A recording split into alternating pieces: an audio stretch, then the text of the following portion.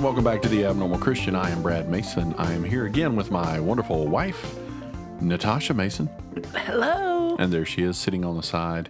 And we are back again with another episode of The Abnormal Christian. I want to thank you again for listening and continuing to come back to the podcast, even though we've been gone away for quite some time. Been very, very busy here lately. I worked 9 days. And 8 out of the 9 days were 12 hours long. Today was not, thankfully. Somebody took pity on you. Yes, they did. So I have to work tomorrow. It's going to make it 10 days in a row. And then I'm going to take some time off of work because it's nonsense. Work is nonsense, right? So I've been real busy with work and all the things that go along with it, and trying to find some time to get back around to the podcast and kind of have some subjects. So anyway, in this episode, we're going to look at a church sign. Church signs. That's going to be the name of this episode. It's called Church Signs. So what do you think? Signs. What do you think we're going to talk about real quick? Because you know I have pet peeves. If you had to guess. I don't know. I already told you I'm tired. Oh, well, it's in the title. It's in the name of the show. It's in the name of this episode. What do you think that episode name is? Church signs. So it's going to be about church signs. I didn't know. She seems like she's a little lost on that. So it's about church signs. So anyway, basically, I saw this church sign yesterday. Well, I don't really know if it was yesterday. I think it was in the last week or so. Saw it again today. It's a local church near where I work, and they have a sign out front. Every church generally does it. They have a nice little sign, and I'm sure they've got someone who's in the church who goes out there and they put up a catchy little slogan or something for people to read as they drive by. And the idea is you want to catch people's attention because you want to draw them into your congregation, into your church. You want them to come and say, oh, I like the church sign. It's either information about what you're doing for Sunday school or what's going on in your church, or usually it's some little quip, somebody wrote about the world may have you down, but Jesus is lifting you up, something like that. I mean, so it's always something. But there's always these little interesting things that I see on church signs that I argue with as I drive. And this was one of those things. And so this church sign was sitting outside in front of this church. It's a older church near where I work. And on the church sign, you're going to like this. You're going to really like this. It says, and then we're going to see if we can find the flaws in the logic. There's a couple things. But anyway, it says, you are God's righteousness. You are God's right. That's all it says. It doesn't have a verse. It doesn't have anything else on it. All it says is, you are God's righteousness. Now, you know me, and you know how easily I get caught up into these things because I find them to be slightly aggravating. How could we in any way be look, you're going there. You see, you're going there. Immediately went to your mind the same question that I would have. So, and maybe that's the position of the sign, is to get people to question. I don't know. But I think there's a couple things that really bother me. There's one specific thing that really bothers me about what's on this church sign. Could you guess what that would be? It's at an intersection, and it's at a stoplight, so there's 4 ways. Cars are always coming and going. That is on the church sign out front of the church. What is it about what's on that church sign would aggravate me so desperately? All right, she's shaking her head. Putting us at the center. That's true, putting us at the center, but there's something else beyond that. Go outside of it. Say you're not a Christian. What if you're not a Christian and you pull up at that stoplight and you look across over there at that field and you see a sign that says a church, and the sign says you are God's righteousness? Well, I'm not very righteous, so. But if you're a sinner, you're lost, you're not born again, you're not right with God. God's not very righteous. No. Why don't you just tell me what I'm supposed to be saying? Well, I'm trying to see if you would get it. So it's the same idea that we talk about when, and it'll lead into another discussion too about worship, but it's the same idea of people coming together to worship. And you have Christians who are there and you have lost people who are there. And the question I've asked before is, should lost people be worshiping with Christians? Do they have a place to worship God beside a Christian? If you're a lost person, should you be worshiping? You're lost, right? Yes. So the question is when a lost person pulls up to the stoplight and they look across the field and they see a sign that says you are God's righteousness, does that anyway call them to repentance? No. Does it reinforce the idea? You're okay how you are. There you go. You're okay how you are. Now, if the church sign were to say Christians are God's righteousness, that would still be somewhat inaccurate.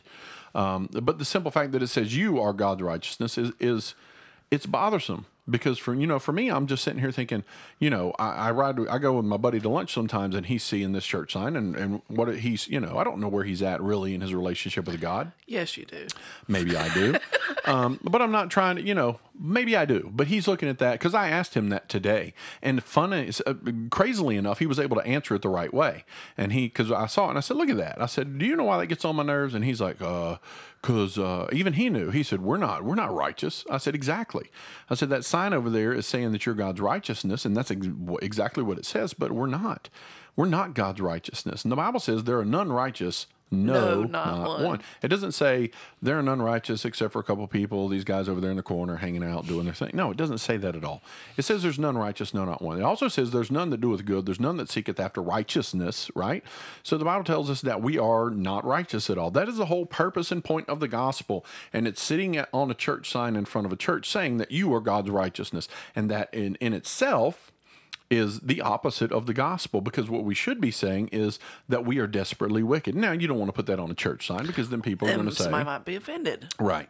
Somebody's going to be offended. Somebody's going to be upset. But so what if the whole world gets offended? What if the world gets offended so much that they report it in newspapers? What if the local newspaper in that town where I work were to say, oh, this church over here has a sign up that said everyone is wicked and they need to repent? While that may offend a vast majority of people, there might be one single person who says, oh, I never knew that. I never thought of it that way. Maybe I do need to repent. Maybe I do need to be, right with God. Maybe I need to get that in my life. So, number one, that's the one thing that aggravates me the most is that, we're giving this message. This message is out there to the lost, that you are God's righteousness. But isn't church just all about feeling happy? Well, and not being... It depends made uncomfortable. I'm going to say it depends on which campus you go to. So maybe that was a shot in the dark. I don't know. But I think it depends on the group you go to. That's the world. The world wants you to feel okay. The devil wants you to feel okay. He wants you to feel like there's nothing wrong. There's no, I think people oftentimes are, I said it the other day, that if you wake up every day and you're a sinner and you're not absolutely terrified of the wrath of God, then you've somewhere in your mind either made peace with where you're going to go and die and spend eternity, or you're just ignoring it, and it's going to catch up with you sooner or later. Well, it's like someone who maybe doesn't have the best hygiene, we'll just say. No, and they're always stinking, and you're like... Correct. Well, I know this is going to hurt their feelings, but I love you enough to tell you are stinky. Right. And that's that's the analogy I heard. I think Ray Comfort maybe at one time had said that, people like to say, why do bad things happen to good people? And, the answer was, why are there stinky people in the world? There's so much soap, and the idea that if you don't apply it to your life, what difference does it make? You're going to stink. So, we consider now the second thing I would be aggravated with the sign about you are God's righteousness is because I don't believe it. I believe that Jesus, and the scripture says he is God's righteousness imparted to us, imputed upon us, applied to us. We used to sing that old church hymn, washed in the blood, right? Washed in the blood. May your sins be as scarlet, they're white as snow. And are you washed in the blood of the Lamb? It's a question we keep asking over and over. They're going to sing it now. And that's because God is applying his righteousness to us. It's not that we ourselves have any righteousness of our own. We are not, we're absolutely, completely undone in front of God and without righteousness. And to say that you are God's righteousness, no, that's not accurate. That's pretty sad and pitiful. It's not, it's not accurate. Jesus himself is the righteousness of God, and him in my life, when he looks at me, he sees his son, and he sees me through that lens. He sees who Christ is in my life, and that righteousness is what saves me. And that's the fact of the matter of salvation. And honestly, I don't know if this church preaches that, but that's the fact of salvation, is that it's the righteousness of Christ, because we were not able to keep it. We weren't able to keep the law. We weren't able to keep the commands of God. We're not able to keep those perfectly. It's his righteousness that is applied in my place, and he bore the punishment of me failing God that really belonged to me. And so it comes at it that way. And the other side of this, too, is what I was talking about, the worship side there. So, because I was thinking about some of that. I'm a little all over the place in this episode, so hang with me. But I was thinking about worship this week because I really get aggravated. I'm on Facebook. It's where the old people hang out. It's where we hang out. Right. Old people are on Facebook. And I get these ads. If you've been on Facebook, these ads pop up every 2 or 3. I don't post. Somebody will post something. Every 2 or 3 ads, something will post up from somebody else. You might be interested in this. Yeah, and it's late night TV stuff that they don't sell anymore, and you can buy off of Facebook. Crazy stuff. But there's always these things on there, and I guess because Facebook caters to your likes, they know what you read, they know what you watch. If you do it on Facebook, they know it. But I get these things on there about worship, and I get these things on how to be a better worship leader, and how to. There's one that's on there now. It's this group of people that's going to teach you how to play your instruments, your guitars and your drums and all these things more effectively, so that you can create a better worship experience. And that's exactly what they say. We're going to help you create a better worship experience. And I watched one, and there was two guys sitting there playing guitar, and this guy's talking about holding the note, really getting into it. So you really, and I'm doing like the motions here, but really getting into it so that you can elicit this emotional feeling from people, right? And so that really sparked my mind to thinking about worship of God. And I think we've talked about it before, but I like to go back and hit it again real quick, because I think it's really imperative, and I think we really need to really go back and look at what we're doing. And these people really, they prove the point, because there's no one who is saying, I don't see ads on Facebook for somebody who is leading worship in their church and saying, here, I'm going to teach you how to prepare your heart to worship God, which is you need to repent and you need to get right with God before you go into worship Him. See, in the temple in the Old Testament, when they would go into the Holy of Holies to pray, or there were different times where they had to do what was called a mikveh. In Hebrew, it's called mikveh. It's a baptizing, it's a washing. They had to wash themselves to be in the presence of God. The high priest did. And so we come to church on Sunday morning, and this is generally the standard modus operandi, the standard way the churches operate. You come in, you sit down, somebody stands up, reads some announcements, then they stand up, you all sing, everyone sings together, and they worship, what we call worship. And then they sit down, we pass the plate, they stand up and sing. If you go to a Baptist church, you stand up and sing, you sit down. You stand up and sing, you sit down. You sing verse 1, 2, 3, and 4, and you don't miss one, because I grew up that way, I know. But anyway, then the preacher gets up and he preaches his message. Well, at the end of the message, he offers, sometimes they do an altar call. They want people to come down front and pray. And so they'll do that. But, really going back to all this idea, because to me, it seems like the world is and the church itself is becoming very consumed with this worship experience, the worship of God. It's not even so much about the preaching that comes after it sometimes as it is sitting here together and singing and having this emotional movement and really doing that. And so, I was looking at those things on Facebook, and I was really thinking, where's the person who's going to say, hey, why don't we do this? Why don't we have that time where we come in before we do anything, and we have a time of prayer, and we have a time of repentance. Someone standing up to call the congregation to repent before we worship God, and we come before Him. Let's make sure our hearts are clean. Let's make sure we're right before Him. Let's have that time of prayer where we stop what we're doing. And if we know that we've openly sinned against God, we confess those sins to Him, and we ask Him to cleanse us from those sins, because He says He will. He's faithful and just to forgive us of our sins and cleanse us from all unrighteousness. And so we take that time before we go in to worship Him, because I think what happens is, and that might help you weed out some of the people who are not saved, who are not born again believers, because they have this experience before the worship that I don't know anything about. You know what I'm saying?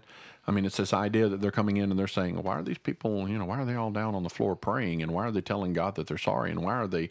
Because I think once we get our hearts, and we talk about the unity of Christ, once we get our hearts to the point that we're cleansed before the Lord, once we get our hearts and our minds to the point that we know that God has forgiven us of our sins and our transgressions against Him, then as a body, you can have that corporate unity to worship God.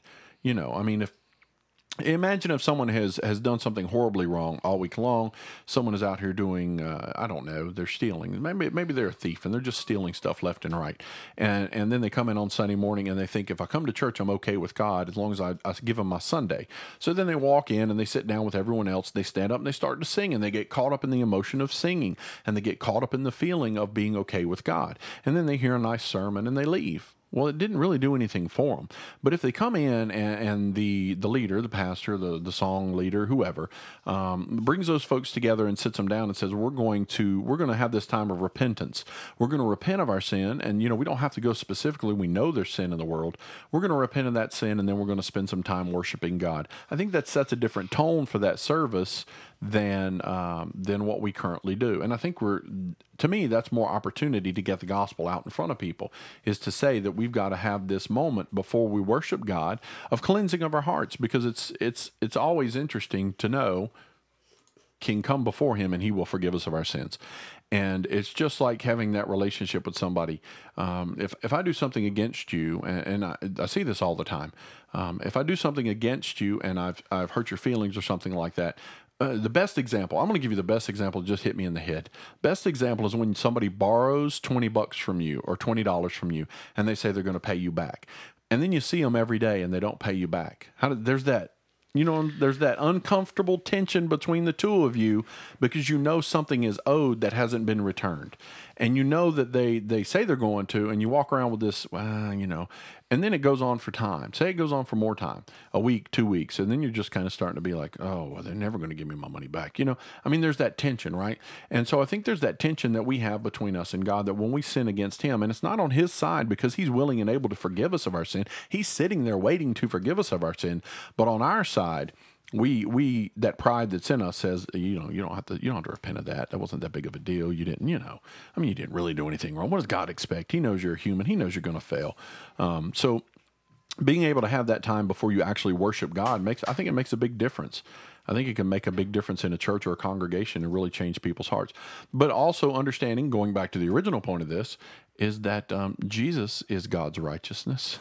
He's the only righteousness that there is. He's the only thing that perfects us. It's not in our own strength or by our own doing. It's by him and him alone. So that's church signs. And, this is a short episode. Really just wanted to hit that real quick. If you have thoughts about that, go ahead and email us at theabnormalchristian@gmail.com. You can email us there, or you can hit us up on Facebook or on any of the other places where we might still be. Yeah, you might find us lurking. Yeah, we haven't been around too much here lately, and we might have an episode once every 3 months. I never know. Just really depends. We're trying. Yeah, just pray for us so that God will kind of settle things down in our own lives and help us to get back to doing this. We really like doing it, and we hope it's beneficial for the Lord himself. But we do appreciate you listening. We hope you continue to listen, and we just pray that God will continually bless you in all that you do. All right, we'll talk to you later. Bye.